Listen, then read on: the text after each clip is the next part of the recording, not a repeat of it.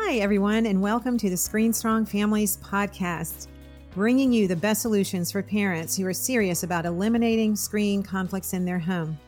This is Melanie Hempy, and welcome, everyone. If you are new, we are so glad you found us. You can thank the person who told you about this podcast because today's podcast is just going to be what you needed right here before school. Everyone else, welcome back. So educating parents about the issues around screens in school has been a huge passion of mine. And the reason why is because I'm not sure, but I think that we were in that first group of experimental students back in 2006 when my son entered ninth grade. Everybody thought that having a laptop in school was going to really help their grades. So we were part of this experimental process.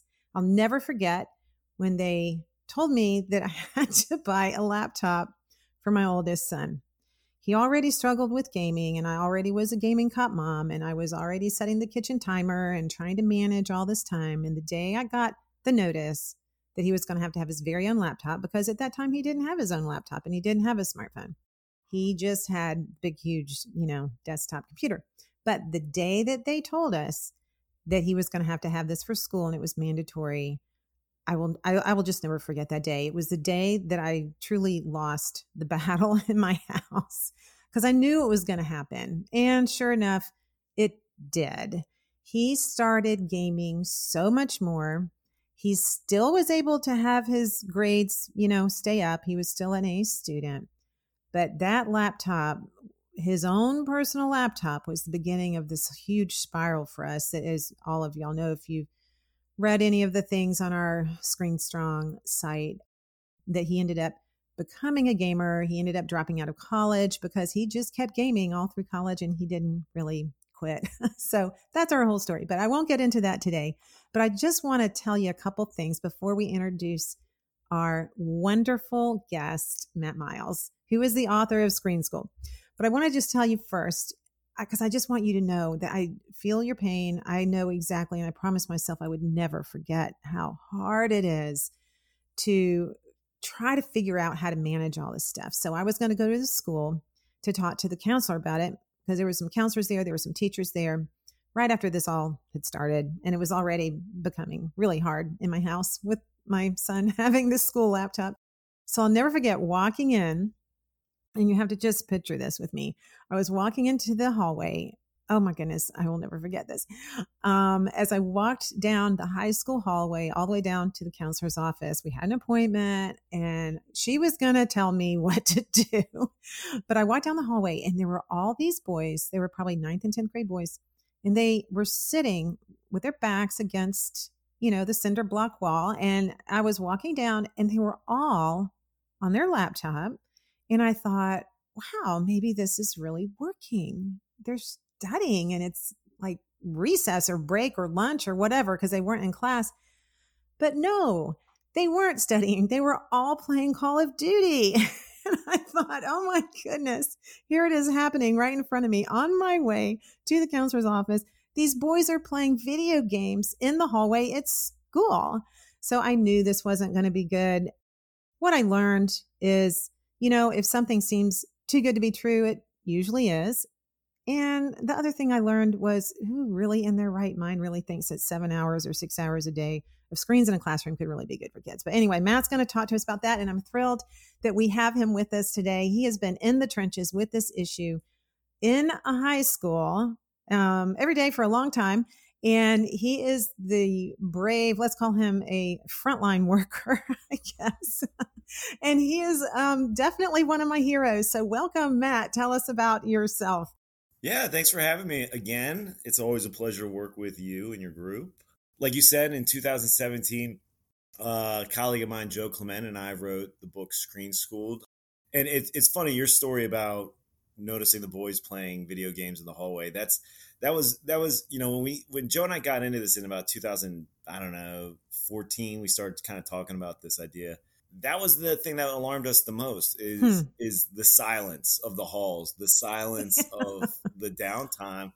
And like you said, it was day after day of, before kids had laptops, before they had smartphones, you always, as a teacher, always saying, quiet, quiet guys, indoor voices, quiet.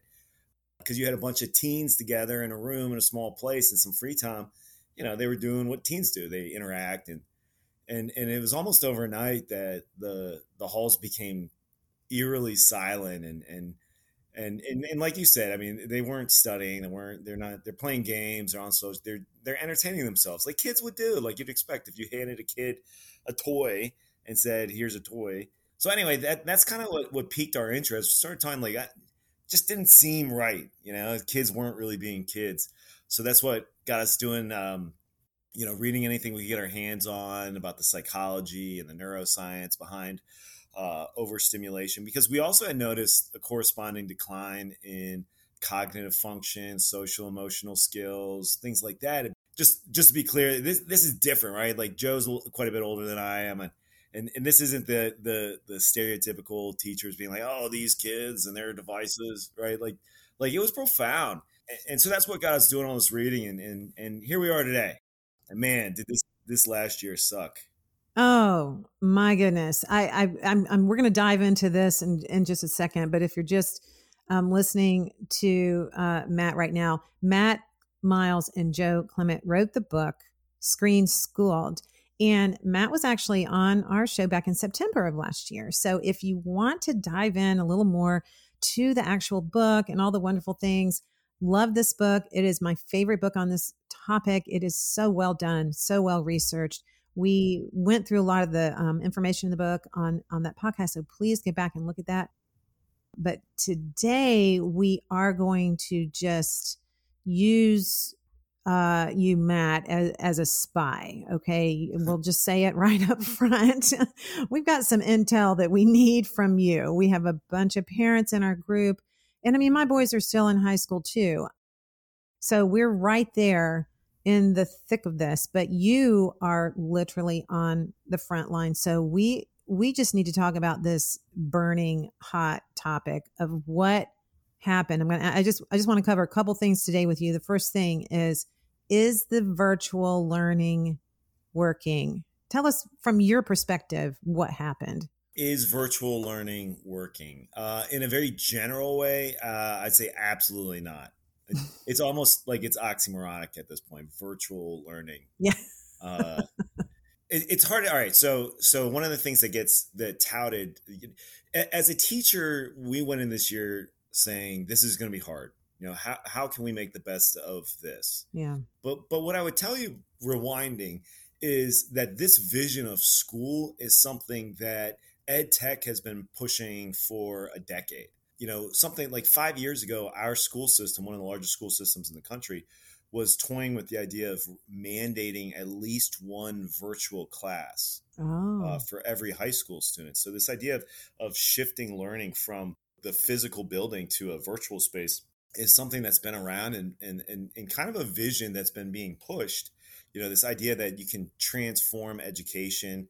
When you put it on a computer, you can make it transcend time, space, and manner, right? The kids can learn in any place at any time, however they see fit, and they can be more engaged because they like technology and it's on technologies. It's almost like we're going to hook up an IV to their brain, right? That's kind of the way I look at it. What they're trying to say, and in the background, you and every other teacher out there, and me, and probably every other parent is saying, "Whoa, whoa, whoa, whoa, whoa! Wait a minute! This is like putting a huge bowl of M&Ms on the dinner table and then telling them not to eat the M&Ms before the meat on their plate." It doesn't work. Like, it doesn't even make sense. And what you just said 1 second ago about screens represent entertainment to kids.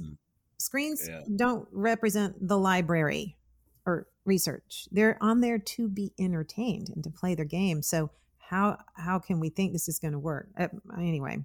No, you're absolutely, well, you and I think a lot of people get that, especially after this year of lockdown. But to be honest, most parents have been sold. I mean, there's a lot of money being used to market the educational advantages of technology. I mean, it's $1 billion industry. So you turn on the television, you see, all these ads showing kids making videos and manipulating DNA molecules and doing all these wonderful things. And as a teacher, you're inundated with this message all the time. We hear phrases like leverage technology for learning's sake. And a couple years ago, we had to sit in an hour-long presentation on how to use Twitter in the classroom. And at the end of the presentation, they showed a meme. It had a picture of a VHS tape, and it said, if you're a teacher and not using social media in the classroom, you're as useless as this VHS tape, or something like that. Oh my goodness. So this message is in the backdrop of what, inspired Joe and I to write it. And a lot of people feel like our tone is too strident, we're too alarmist or whatever. And really what we're arguing for in the book is that, there's downsides to almost a purely virtual existence. There are things that we were trading in. And I think today a lot of people see that, and especially if you're listening to this podcast, you probably get it. But your inclination as a parent, if you kind of watched what happened this last year, and you're like, I don't know if that really worked, I'd say you're absolutely on the right track. You get it. So what is lost? Just let's go over that really quick. What is lost when everything shifts over to virtual classroom? I mean, you got obviously the face-to-face and being in the presence of your teacher, which is huge. I mean, it's not, but what else is lost from your perspective? What's lost? Okay. So, I mean, where do I begin? Yeah. The first problem with the idea of virtual education is that it assumes the role of a teacher is merely content delivery, right? I just stand up there and I tell you the information, or I somehow convey the information to you. I am the gatekeeper to content. And by moving it to virtual, I can put a YouTube video, I can put a link to an article or whatever, and therefore that replaces the teacher. And for most kids, that's not the role of a teacher. Now, again, a tangent. Understand, educational technology is primarily promoted by people like Bill Gates and Mark Zuckerberg, kids who thought Harvard wasn't challenging enough for them, right? Like they didn't need motivation. They had intrinsic drives. And that's the kind of people who are selling this idea. And virtual education may work for those kids who are self-driven, they're self-disciplined, they're naturally curious, they're naturally motivated. That's not almost any kid that we deal with in the real world, because teachers do more than deliver, a good teacher, I should say, does more than deliver content. That face-to-face contact, that caring, that interaction, all of that is motivation, right? We motivate kids to learn. We keep them on task. We help cultivate understanding. Here's another thing. One of the advantages, they'll say, if you give a kid a YouTube video, right, that shows a concept, they don't understand it, they can rewatch it. Where if they're listening to you talk and they miss a concept, they can't rewind that. So that's a huge advantage. But my point is, like, have you ever been in a classroom, right? Like granted, if I'm talking and you're not listening, you're going to miss something and you can't rewind me. But what can you do? You can raise your hand. You can ask me a question. You interact. You can interact, right? Like you say, let's say I say 2 + 2 is 4, and you're just not getting that. I say 2 + 2 is 4. And the kid goes, raise his hand. I don't understand that. Well, the rewinding would be like me going, well, 2 + 2 is 4, right? Rewind. 2 + 2 is 4. Like, if you don't understand that, I can then say, well, here's a diet, here's pictures, here's a manipulable, here's different ways of looking. How do you not understand? That's interactive learning, right? That's like you just said, interaction. So that's another thing that's lost. So you're losing motivation.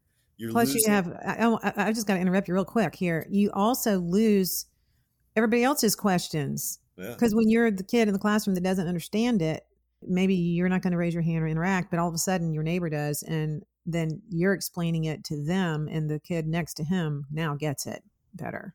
Yeah, absolutely. And the last thing you're going to lose is accountability. All I can tell from a teacher is that you're signed into the program. That's all I can tell.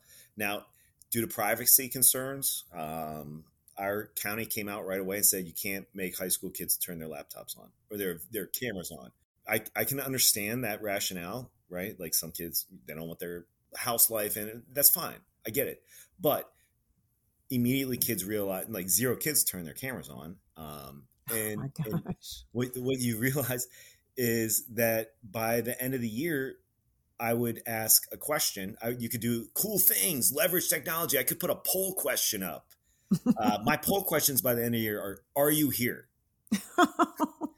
And regularly, 2/3 of the kids would not respond. Would So not they're even be there. clearly not there. And I can call on them, no response, right? I can't mark them absent. Another thing, tests. How do you give a test in a virtual setting, right? That's something that we could never figure out. The program I was using, I could watch, and they didn't know this, but I could watch when they get onto a question, and then you could see them toggle off to another screen. I would say every kid was looking up every question. Wow. So the averages on our tests were 99%. You felt bad for the kid with the B because you're like, oh, this is the only kid actually taking the test. That didn't cheat. Yeah. How do I know that's even the kid taking the test, not the mom or the dad? But it's stuff like that, you lose that accountability. And testing isn't just important for assessing a kid, where they stand, what they learned, what grades should they have. It's important for the kid. It's a tool for the kid to learn. That self-quizzing, that preparing. If a kid knows he's going to go in a test and he can look up every answer, no problems, well, he's not going to study, first of all, right? That's He's not right. going to look at the material. And the way you look up a question, you just highlight the information, you right-click, Google search, and most of the time it puts the answer in a bold statement in the first. There's no even thinking involved. It's not even like, I'm going to flip to the index and look up a concept. That thought process is what actually ingrains learning. In a normal year for my kids, we would quiz on the miniature units and then do a review and a test. And then the concepts in the test would then be reflected in a midterm. And then we'd have a test and a final. So by the time we got to the final exam or the AP exam, my kids are AP students, they'd self-quizzed on concepts many times. If you look at the psychology of education, it's that quizzing that actually makes it so that you retain and you can retain knowledge. That's the mental gymnastics and the having to use that pathway over and over and over, and not just being able to get the fact, but to actually know the fact. And I think a lot of people think learning is just being able to access the right answer without really thinking it through. Yeah, absolutely. It showed at the end of the year. I just got my AP scores back a couple days ago, and it was, I don't mean to toot my own horn, but beep, beep. I'm normally a pretty good teacher with mostly 5s and 4s. And this year it was a total disaster. And not all of that you can blame on technology, right? Because most of the kids there, they norm all these tests anyway. So the AP exams I'm referring to.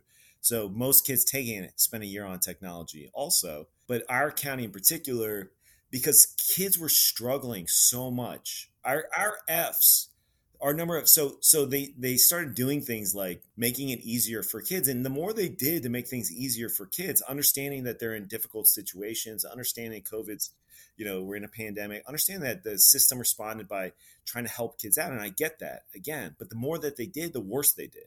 The easier they made it, the more they struggled. We had 3 times the number of failing grades at semester time than we'd had the year prior. And it only got worse as the year went on. So they had to double down, right? They had to take away things like 0% for not doing things. You'd have to give kids half credit for not doing things, and unlimited retakes and all this other stuff. And kids still struggled. And it goes back to that point we made earlier is without the physical presence of a teacher, a lot of kids don't have that self-motivation and that drive to do well in things that they're not passionate about. Most kids aren't passionate about, reading and writing and civics and math. But those are skills that are important, but they need to be pushed. And that's you can't push kids in this setting. No, they're going to crave this low effort, high reward activity. This is the teen brain. That's the definition really of a teen brain. Let's see how I can get around. Let's see how I can do the least amount of work and get by. I mean, I love the point you brought up earlier about the tech execs and the Bill Gates out there that, maybe that kind of learning would have worked for them, but that's certainly not the majority of kids and not the majority of the kids in my household or even in this, group that we manage, and parents out there in general. They know that their kids need to be motivated. I think a lot of the reasons why they're not passionate about school is because they're so passionate about their brand on social media and their scores on their video games and their leader ladders and all that business, that, you can only have so much passion. I mean, how can you be passionate about all that and then still be passionate about something hard like school? And especially when virtual learning comes along, where you have to be even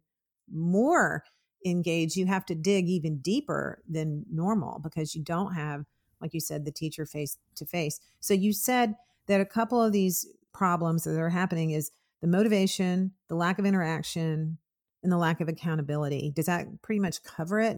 I think in general, yeah. You kind of just mentioned something. Daniel Kahneman, Nobel Prize winning psychologist, has a term he calls the law of least effort. It's a fundamental principle of humanity and life in general, is that if you have two things, two ways of accomplishing the same task, an easy way and a hard way, everybody's going to gravitate towards the easy way. Sure. If a kid looks at their task at school as getting an A, and you give them an easy way to do it and a hard way to do it, almost every kid's going to do the easy way. It's called the law of least effort. It's why water rolls downhill the way it does. It's why people do what they do in every facet of life. Of course, it applies to teens doing school. So when you remove that accountability, you make it so that they're disconnected. You remove that motivation. You take those three factors. Of course, kids are going to do the least amount of things to get what they perceive as their goal. Their goal is not to learn, right? Their goal is to get an A. Right. And to do it in the least amount of effort, and to explain it from a neuroscience, viewpoint, it is a survival skill. It is an intrinsic survival mechanism not to do things the hard way. You need to do things the easy way so you will survive. I mean, this is basic. There's nothing like wrong with your kid for wanting to do things, the easiest way. We can look at that from our culture and say, oh, they're lazy or they don't care. And really, they're not either one of those things. They are doing what they are wired to do for survival. Yeah, they're perfectly rational.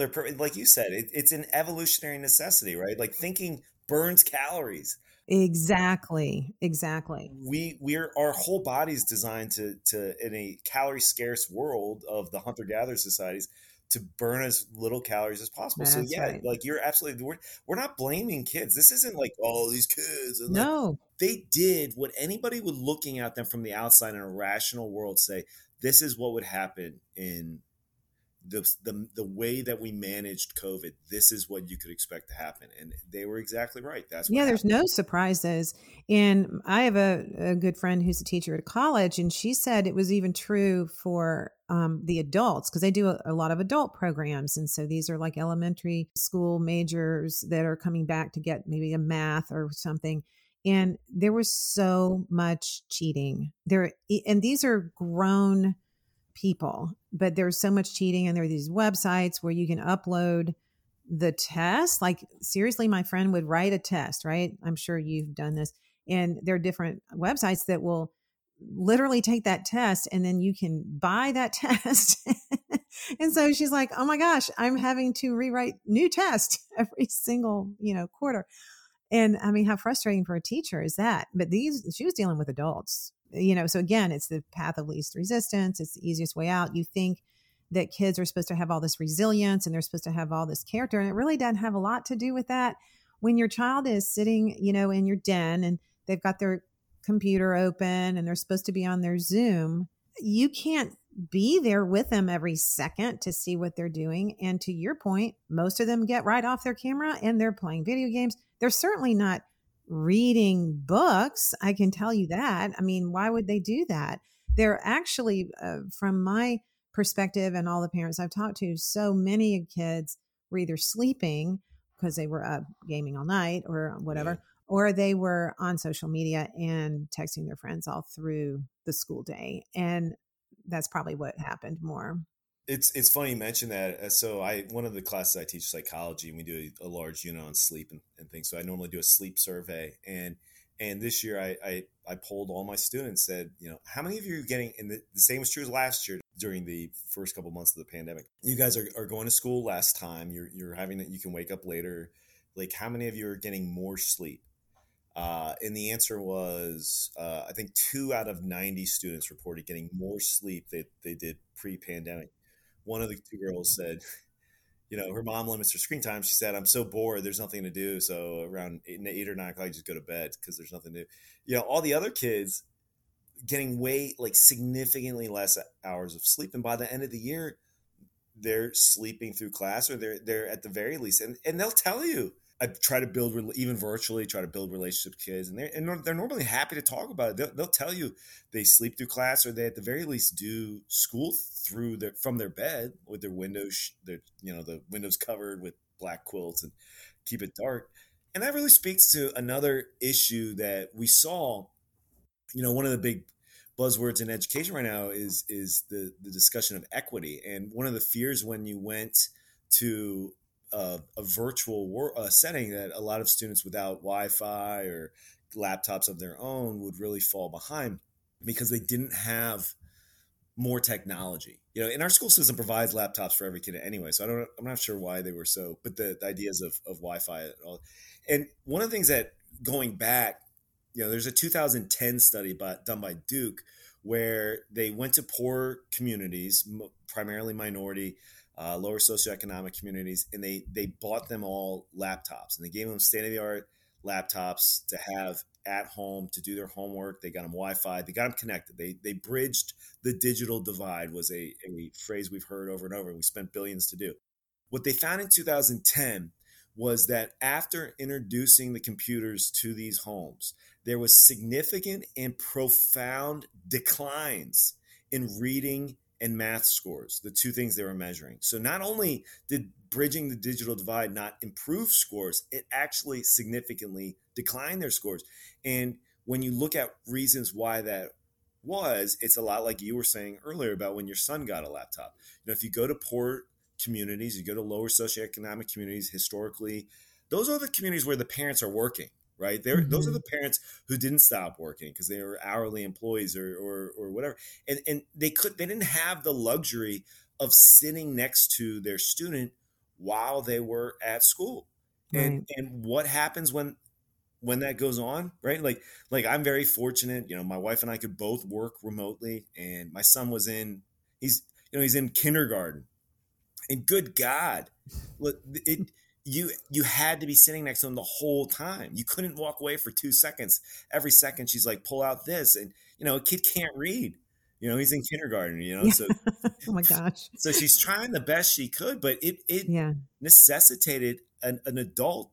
And he was on there as a 5-year-old. He was on for 8 hours a day doing things. And luckily, my wife and I could spend some time, and we both have, our parents are in the area, so they would take over days at a time, but a lot of people in this country aren't fortunate enough to have that. And that's why we see, fast forward 2021, bridge the digital divide, get everybody devices, all this stuff. Why is it that our Fs triple, especially in those communities, is because they didn't have the adult there helping them through. They didn't have those motivators. You saw the same.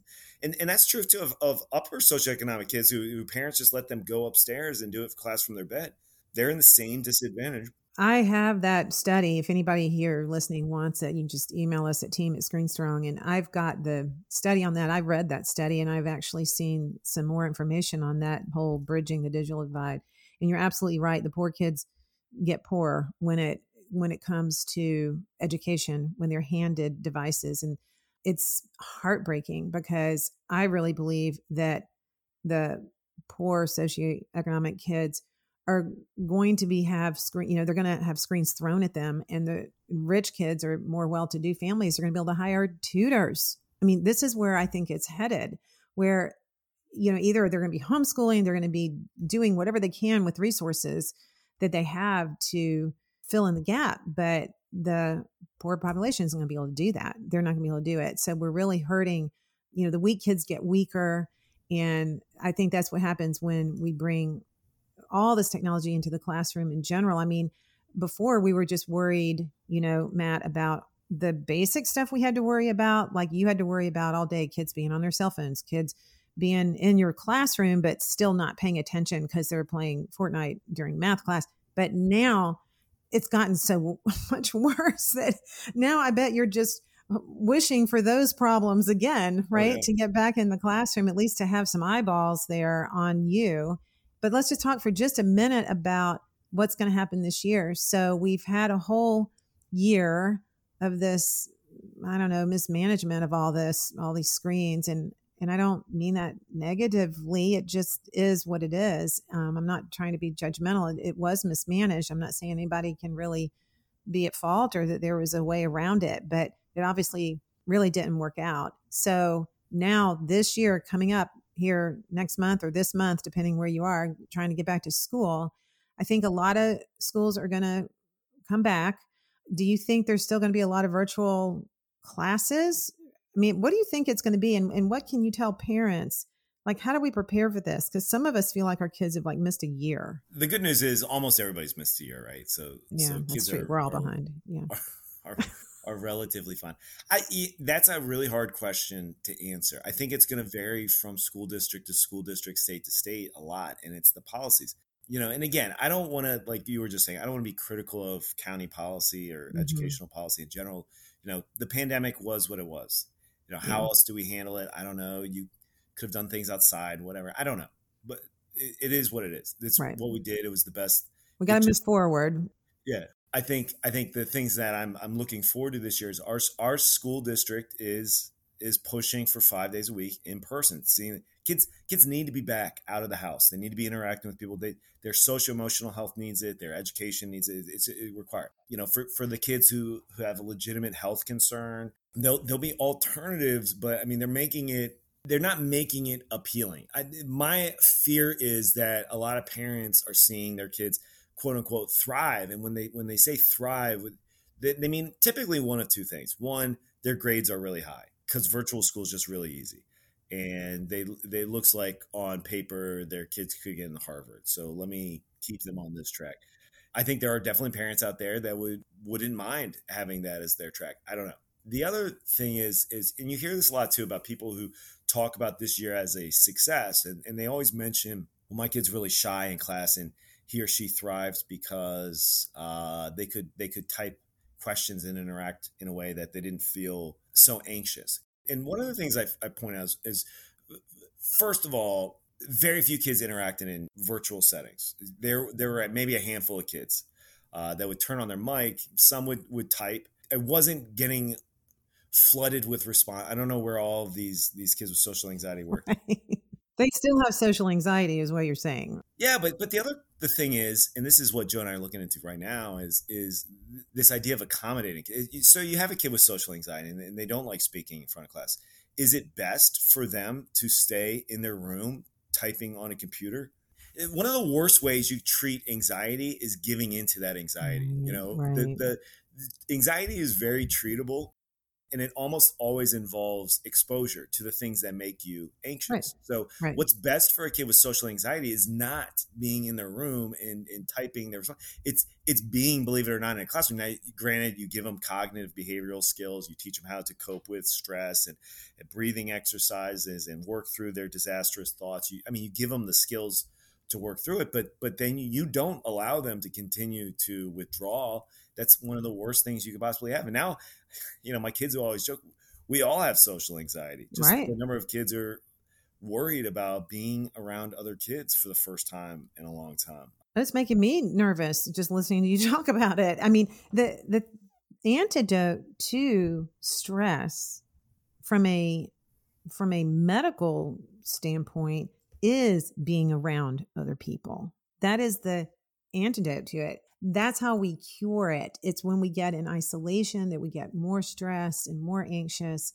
So it is just a fine line because parents, like you said, they want to sort of coddle and say, oh no, he's so anxious. This is better for him to be at home. But the reality is sooner or later, at some point, he has to work through it, like you said. And being in school is such a natural way to do that.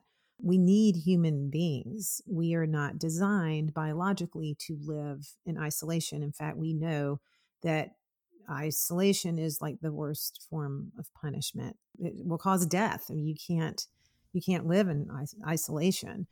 I think that's really interesting that a lot of parents see the silver lining and they see, oh, he's got better grades and he didn't have to work through the drama, that is at school. But at some point, you do have to learn how to work through the drama. And then you have to come home and be away from the drama and not get on your social media. And you get a whole lot more drama and a whole lot more anxiety when you are on social media and phones and screens and all that than you do by being face to face.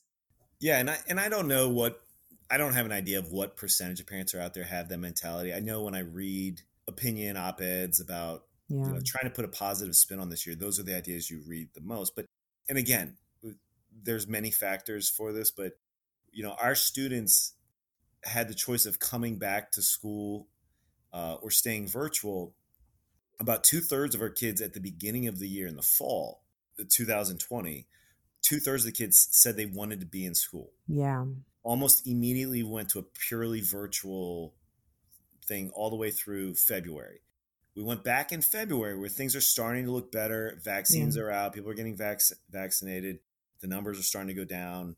So things are looking better. We went back and said, who still wants to come back to school? And what we saw was that number dwindled to maybe 5. We might have out of our school has a couple thousand kids in it, and we might have like 200 or 300 in a building at a given time. Well, and that's just because it becomes a habit at that point, and you don't want to go. You don't want to get up. It's that path of least resistance again. That's so sad. That's really sad. So, what do we do with the parents? We have a Facebook group. Screen Strong Families is the name of it. We have a lot of parents in there that are trying to get ready for the school year. We have had a wonderful, very low tech summer here. Just everyone is enjoying their kids, and we're putting all these things on hold. We're pausing the video games and the social media. We're just putting a big delay on all that. But now we have to decide what we're doing. And I know, it's really hard because we just got our kids back. I'm speaking collectively from this whole group. We're feeling like, we're back to having this wonderful balance of using screens only for a good tool and not the toxic part of it. But now school's here. And so now we have fourth graders with tablets again and, kindergarten. I had a mom call me 2 weeks ago to say, can you talk to the principal at my school? They're giving all the kindergartners tablets. I'm like, oh no. So what do you tell? What is your suggestions for this new school year? Should these parents write a letter to the administrator? Does that help? Should they talk with teachers face to face? Should they ask for accommodations and say, this digital thing, I just want to put it on hold. Can my kids get textbooks?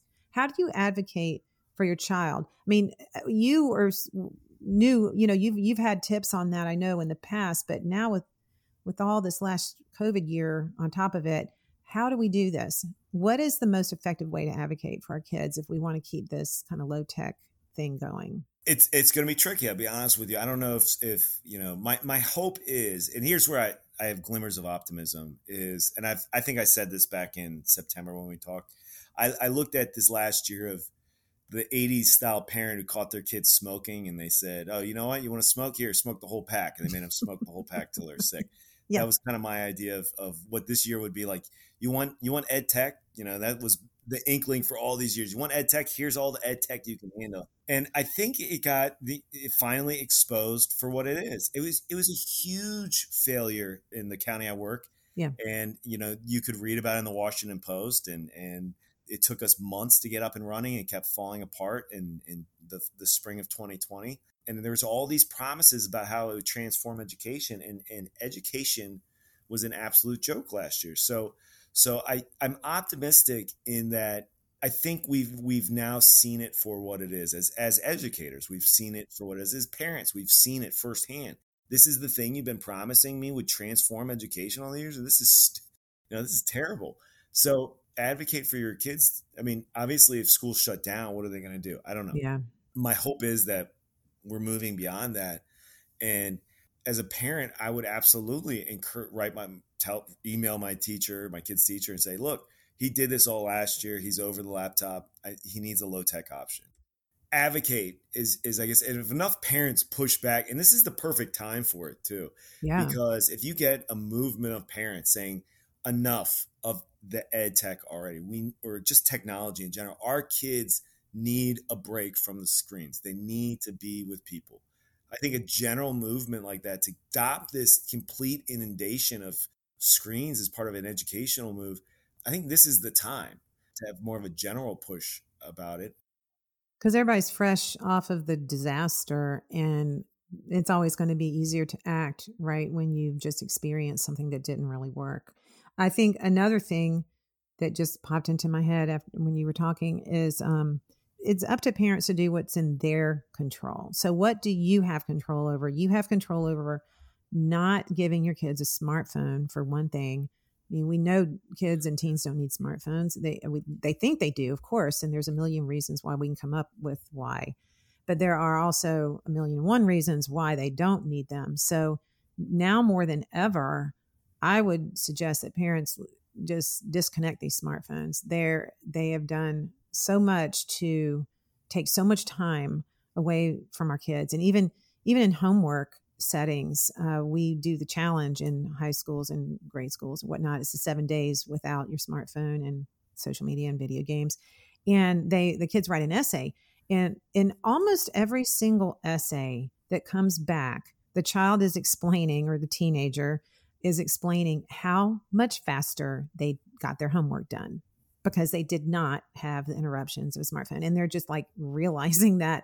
So as a parent, I think it's a really good thing for you to do what's in your control. That is one thing. The other thing that's in your control, of course, is when they do get home from school, that they don't have 4 hours of video games lined up for the afternoon because they have already had all this technology and screen time during the classroom. These are just really basic, common sense things. The other thing that we did, I'm a perfect example of this. Back in middle school, one of our kids really was struggling in a class. Come to find out, he was studying for the test. He didn't understand anything.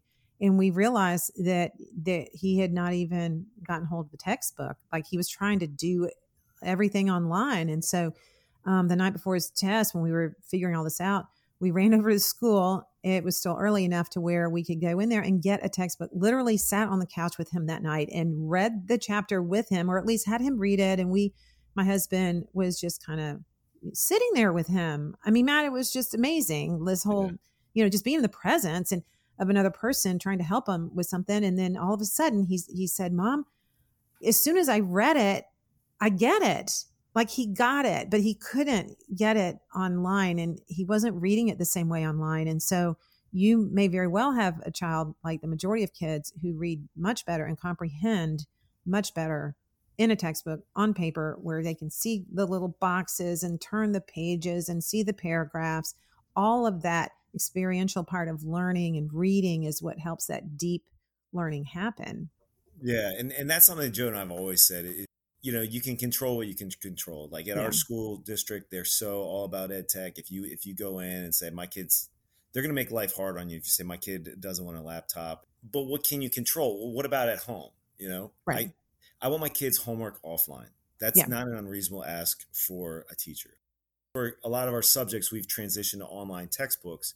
And like you said, there's warehouses of research out there that show that there's a lot more knowledge retention from and comprehension from a physical paper book than a digital book, for a variety of reasons, but it is what it is. Your teachers probably have a book somewhere in the building that the kid can take home. We do it all the time. We accommodate all kinds of kids' needs. It's not unreasonable. If you email me and you say, my kid, I don't want him on screens. Granted, we all know my bias, but I would find a book for the kid to take home. Start with the teacher. My kid, we're trying to really cut back on screen time. Is there a way we can move his homework to some type of physical paper? And those are like smaller steps towards controlling screen. But go ahead. Well, it just really, they're small steps, but they make a huge difference for your child. And this is where I think parents get overwhelmed, and they think, well, there's all these kids and then all this stuff is happening and my kid's going to be left out and they're going to be the only weird one. Don't even worry about that. You have to focus on what tomorrow looks like for your child. And if that means that you get on eBay today and go find the textbook then you get the textbook. I'm promising you this, that I promise that it will help. It will help more than you realize. Do not throw the towel in and do not give up. And don't worry about the big battle. Try to do something about tomorrow. And don't worry about 6 months from now or 3 months from now. We get really overwhelmed, Matt, when we do that. And it's really hard to say, well, my kids can be the only one. Don't worry about that either. Let them be the only one. There's a ton of research that says that the popular kids in school end up to be complete failures in life in general. So we don't need our kids to be the most popular. Comeuppance. Good for them. Exactly. Being a teacher, though, I think would you recommend that the parent come in and have a meeting with you, have a phone call with you? What is the best thing to do? District to district, teacher to teacher, it's gonna vary widely. So I would always start with the teacher and just email them a very reasonable request that you are trying to limit screen time, or where can we meet, right? Yeah. And I can understand as a teacher, if I make a lesson where my kids are having to log into a testing app, or maybe it's easy for me to print off a version and run that. And I can do that. And maybe it's a little hard. Mm-hmm. So I get where it's going to vary from lesson to lesson, but I would approach the teacher specifically in a general way.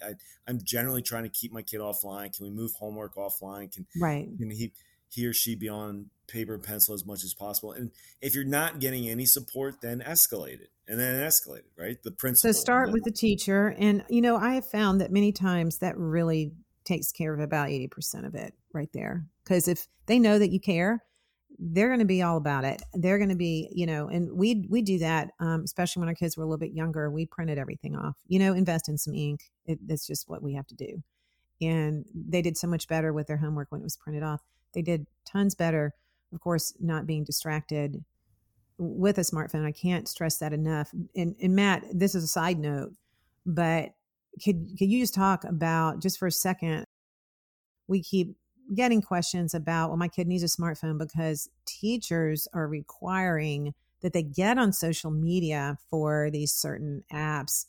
I say absolutely no way. I put my foot down on that with my kids. There's no way they're having a smartphone so they can be on a group me or something with their teachers. We have group me from our sports stuff and everything on our parent phones, and that works just fine.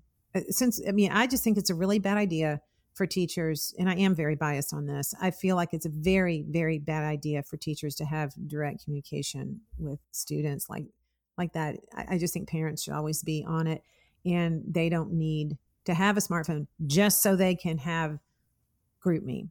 Well, yeah. First off, most counties don't allow direct teacher to student contact via social media. And you have to always take what your kids tell you with a grain of salt, right? Good point. They want a smartphone. So like, my teacher makes me, like, they may very well have like a Remind Me app or another type of app. I can't imagine now. No, maybe I can't imagine a teacher. Here's at the bottom of the line. We're just teachers, right? We don't get to dictate your policies at home. You don't let your kids on social media. There cannot be a teacher that contradicts that, right? They cannot push back against what you do at home. That's not something we get to do. You want to limit your kids' screen time. You want to keep them off social media. No school, in my opinion, has the right to contradict that. So yeah, absolutely. That's where I would, if that were a requirement, I could a hard pass on that. I would take that up with the teacher immediately. He's not doing this. And if he got any type of punitive outcome from that, I would bring it right up. I wouldn't mind bringing it up to superintendent. Like, that's where I would draw the line. I would first talk with the teacher and try to get to the bottom line of really what they're saying. I wouldn't be accusatory because, like I said, I it's funny. I had parents one time accused me of telling their kids they had to be on social media, and then it was totally made up. You, of all people. Yeah, I was like, I don't think you know my style. Definitely not. Well, let me just interject here, parents. By the way, just a little alert here: kids lie. They lie. That's part of being a kid. It's part of development. They're not bad kids, but they make things up and they lie. And if it's your first kid, you're not going to believe me. You're just not. And that's okay. You'll believe me when it comes to your second kid. The other thing too is I mean, I'm trying to think of the equivalent of when I grew up is in the 90s, it was a starter jacket, right? Like if you didn't have a starter jacket with a team on it, a football team, you were not in the and almost every kid had one except for me and my brother. We had a Costco brand, like the ugliest jacket in the world, right? Totally pride. You would never think as a parent like, oh, what color my kid's jacket is matters, but today it's absolutely a swine. And not only is it like the idea of clothing or something makes you in, it's how they meet, right? It's where they meet. They're virtually. Yeah. If they don't have a smartphone, they're not only not cool, but they're left out, right? They're isolated, and that's sad. But that drive to get a smartphone is much stronger for kids than I think we realize. I don't know how to make that compromise. I feel bad sometimes. I look at the kids in the audience of the talks, where I just feel bad for them. Yeah, you feel bad for them. But listen, okay, go back to what you were saying about the path of least resistance and all this stuff. So when you shut one doorway, another doorway opens. And this is what happens. We are dumbing down our kids when we hand them all the stuff and say, you are not capable of being social or figuring out another solution. What happens is they find a way to get together, and they get together in physical settings. It happens all the time. If kids don't have smartphones, we have a bunch of kids in our group that don't have smartphones. Of course, none of the kids in my house have a smartphone. We are more social in this ages of my kids right now in high school than any of my other kids that had trouble with screens. They are so much more social, Matt, because you're right. They do want to get together, and they have to get together, and that's part of their developmental stage that they're in. So they find a way to get together, and it's not on the phone, and it's 100 times more fun. And we always have lots of food, and there's always lots of fun things to do. And I mean, we even had a baseball tournament 2 hours away this weekend that their little group of friends surprised them, drove up there to be with them. I mean, isn't this what you want in your kid's life? You want those kinds of friendships. And so if you give them a smartphone and they're taking it to school and it's meeting all their quote social needs, they're not going to get their needs met another way. Why would they be motivated to do that? You've just taken away all their motivation to get together with their friends. Going back to what I've been saying, where the optimism comes in, like we're primed for this pushback against the path we were headed. We're headed down towards a purely virtual existence. We're headed down towards moving all of our relationships to an online setting, and we were giving up real life experiences a little bit at a time, and then boom, overnight, we got a full dose of it, and it's the perfect time to talk to your kid and say, look. And I think it's coming. I've been saying a renaissance in human interaction, and I think your kid would agree. I think they're going to be a little bit anxious, and that's fine. You got to push them back out. And I'm encouraged. I'm a football coach, and we're about to start up next week, and we've been having workouts all summer. And man, have we had record turnout for every single day. We have, the school our size, we're having 80 kids come out. Wow. Every single day. And it's funny. Some of the kids, you see their moms just kicking them out the door, but they're there. I don't know if it's the parents saying, get the hell out of the house, or the kids are wanting, but they're there, they're interacting. There's no kids on their phones. I mean, they're awkward and they're weird. They're socially maladjusted, but they're having a great time being with other people. And I think it's okay to encourage that. It's time. And I think you're never going to find a better opportunity to push your kid away from their cell phone, to push them into real life existence, and push your school away from virtual education. I always say, like, if you have a Twitter class and make teachers do training on Twitter, what teacher in their right mind is going to go to that next year? If you tell me, oh, there's this conference on ed tech, I hope it's empty. What teacher wants more of this crap? Yeah. Amen. Oh my goodness. We love you, Matt. We love you. We love you. We love all of your wisdom and your trenches approach here. You are definitely in the trenches, and we're out of time, but can you offer a final word of encouragement for our audience who's out there, who's really been devastated with this and really struggling, maybe not devastated, but just throwing the towel in. So we don't want to throw the towel in. This virtual year has been a gift in the sense that now we know that it doesn't work like we knew it didn't work, and we need to do a U-turn here. So give us a final word of encouragement for the audience.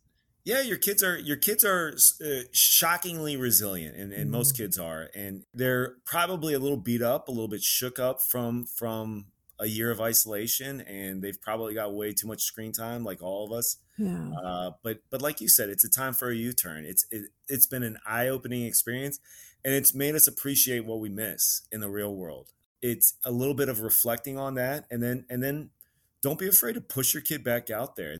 They're going to have anxiety. They're going to be, timid. They're going to be wanting to cling on at that first day of school, the first day of tryouts or whatever. Kick them the hell out of the car and move on, because they need it. They need to get back out there. They need to interact with people. They need time in the real world. And I think once they experience it again, it may take a week or two. I think they're going to have a new outlook on life. They're going to be excited, and you may not have to put. But I think it's time for those discussions. Look at what you missed. Have them reflect on, what they gave up this last year, and I think you're going to be surprised. I think it's been a blessing in disguise. Oh, that's great. Thank you so much for that. That whole motivation to do the right thing, know what you need to do. And you're right that kids, will get over it. I know parents in our group, we have this challenge that we do, and then we help parents pull back on all this stuff, and they get so worried about it. And the first few weeks, it's really hard, but it doesn't take long, and kids figure it out. And ultimately they want their parents to set boundaries. They want their parents to care. And this is certainly one way that we can really care about our kids, when we really limit the exposure they're getting to toxic screens and focus on the good things in life. So thank you so much for helping us see that a little more clearly today, Matt. Thank you so much. Thanks for having me. If you have any specific questions regarding this topic for the co-author of Screen School, Joe Clement, will also be on our podcast this month. So please email any other questions that you may have to team@screenstrong.com, or you can post them in our Facebook group, which is Screen Strong Families. This topic we will be focusing on the whole month of August. And of course, anytime you can come in there and ask questions, and you'll get some wonderful responses from the parents. So thanks again so much, Matt, for your time. And I hope that you all enjoyed listening today. Please remember to subscribe, rate, and share this podcast with your friends. And head over to the website to donate and learn more about our Screen Strong Challenge, which is our 1-week start to help get your kids off their toxic screens. Make sure to join that Facebook group that I talked about and get support from other parents just like you. Remember, we've got your back, and we are here to help you. So until next time, stand up for your kids, stand out from the crowd, and stay strong.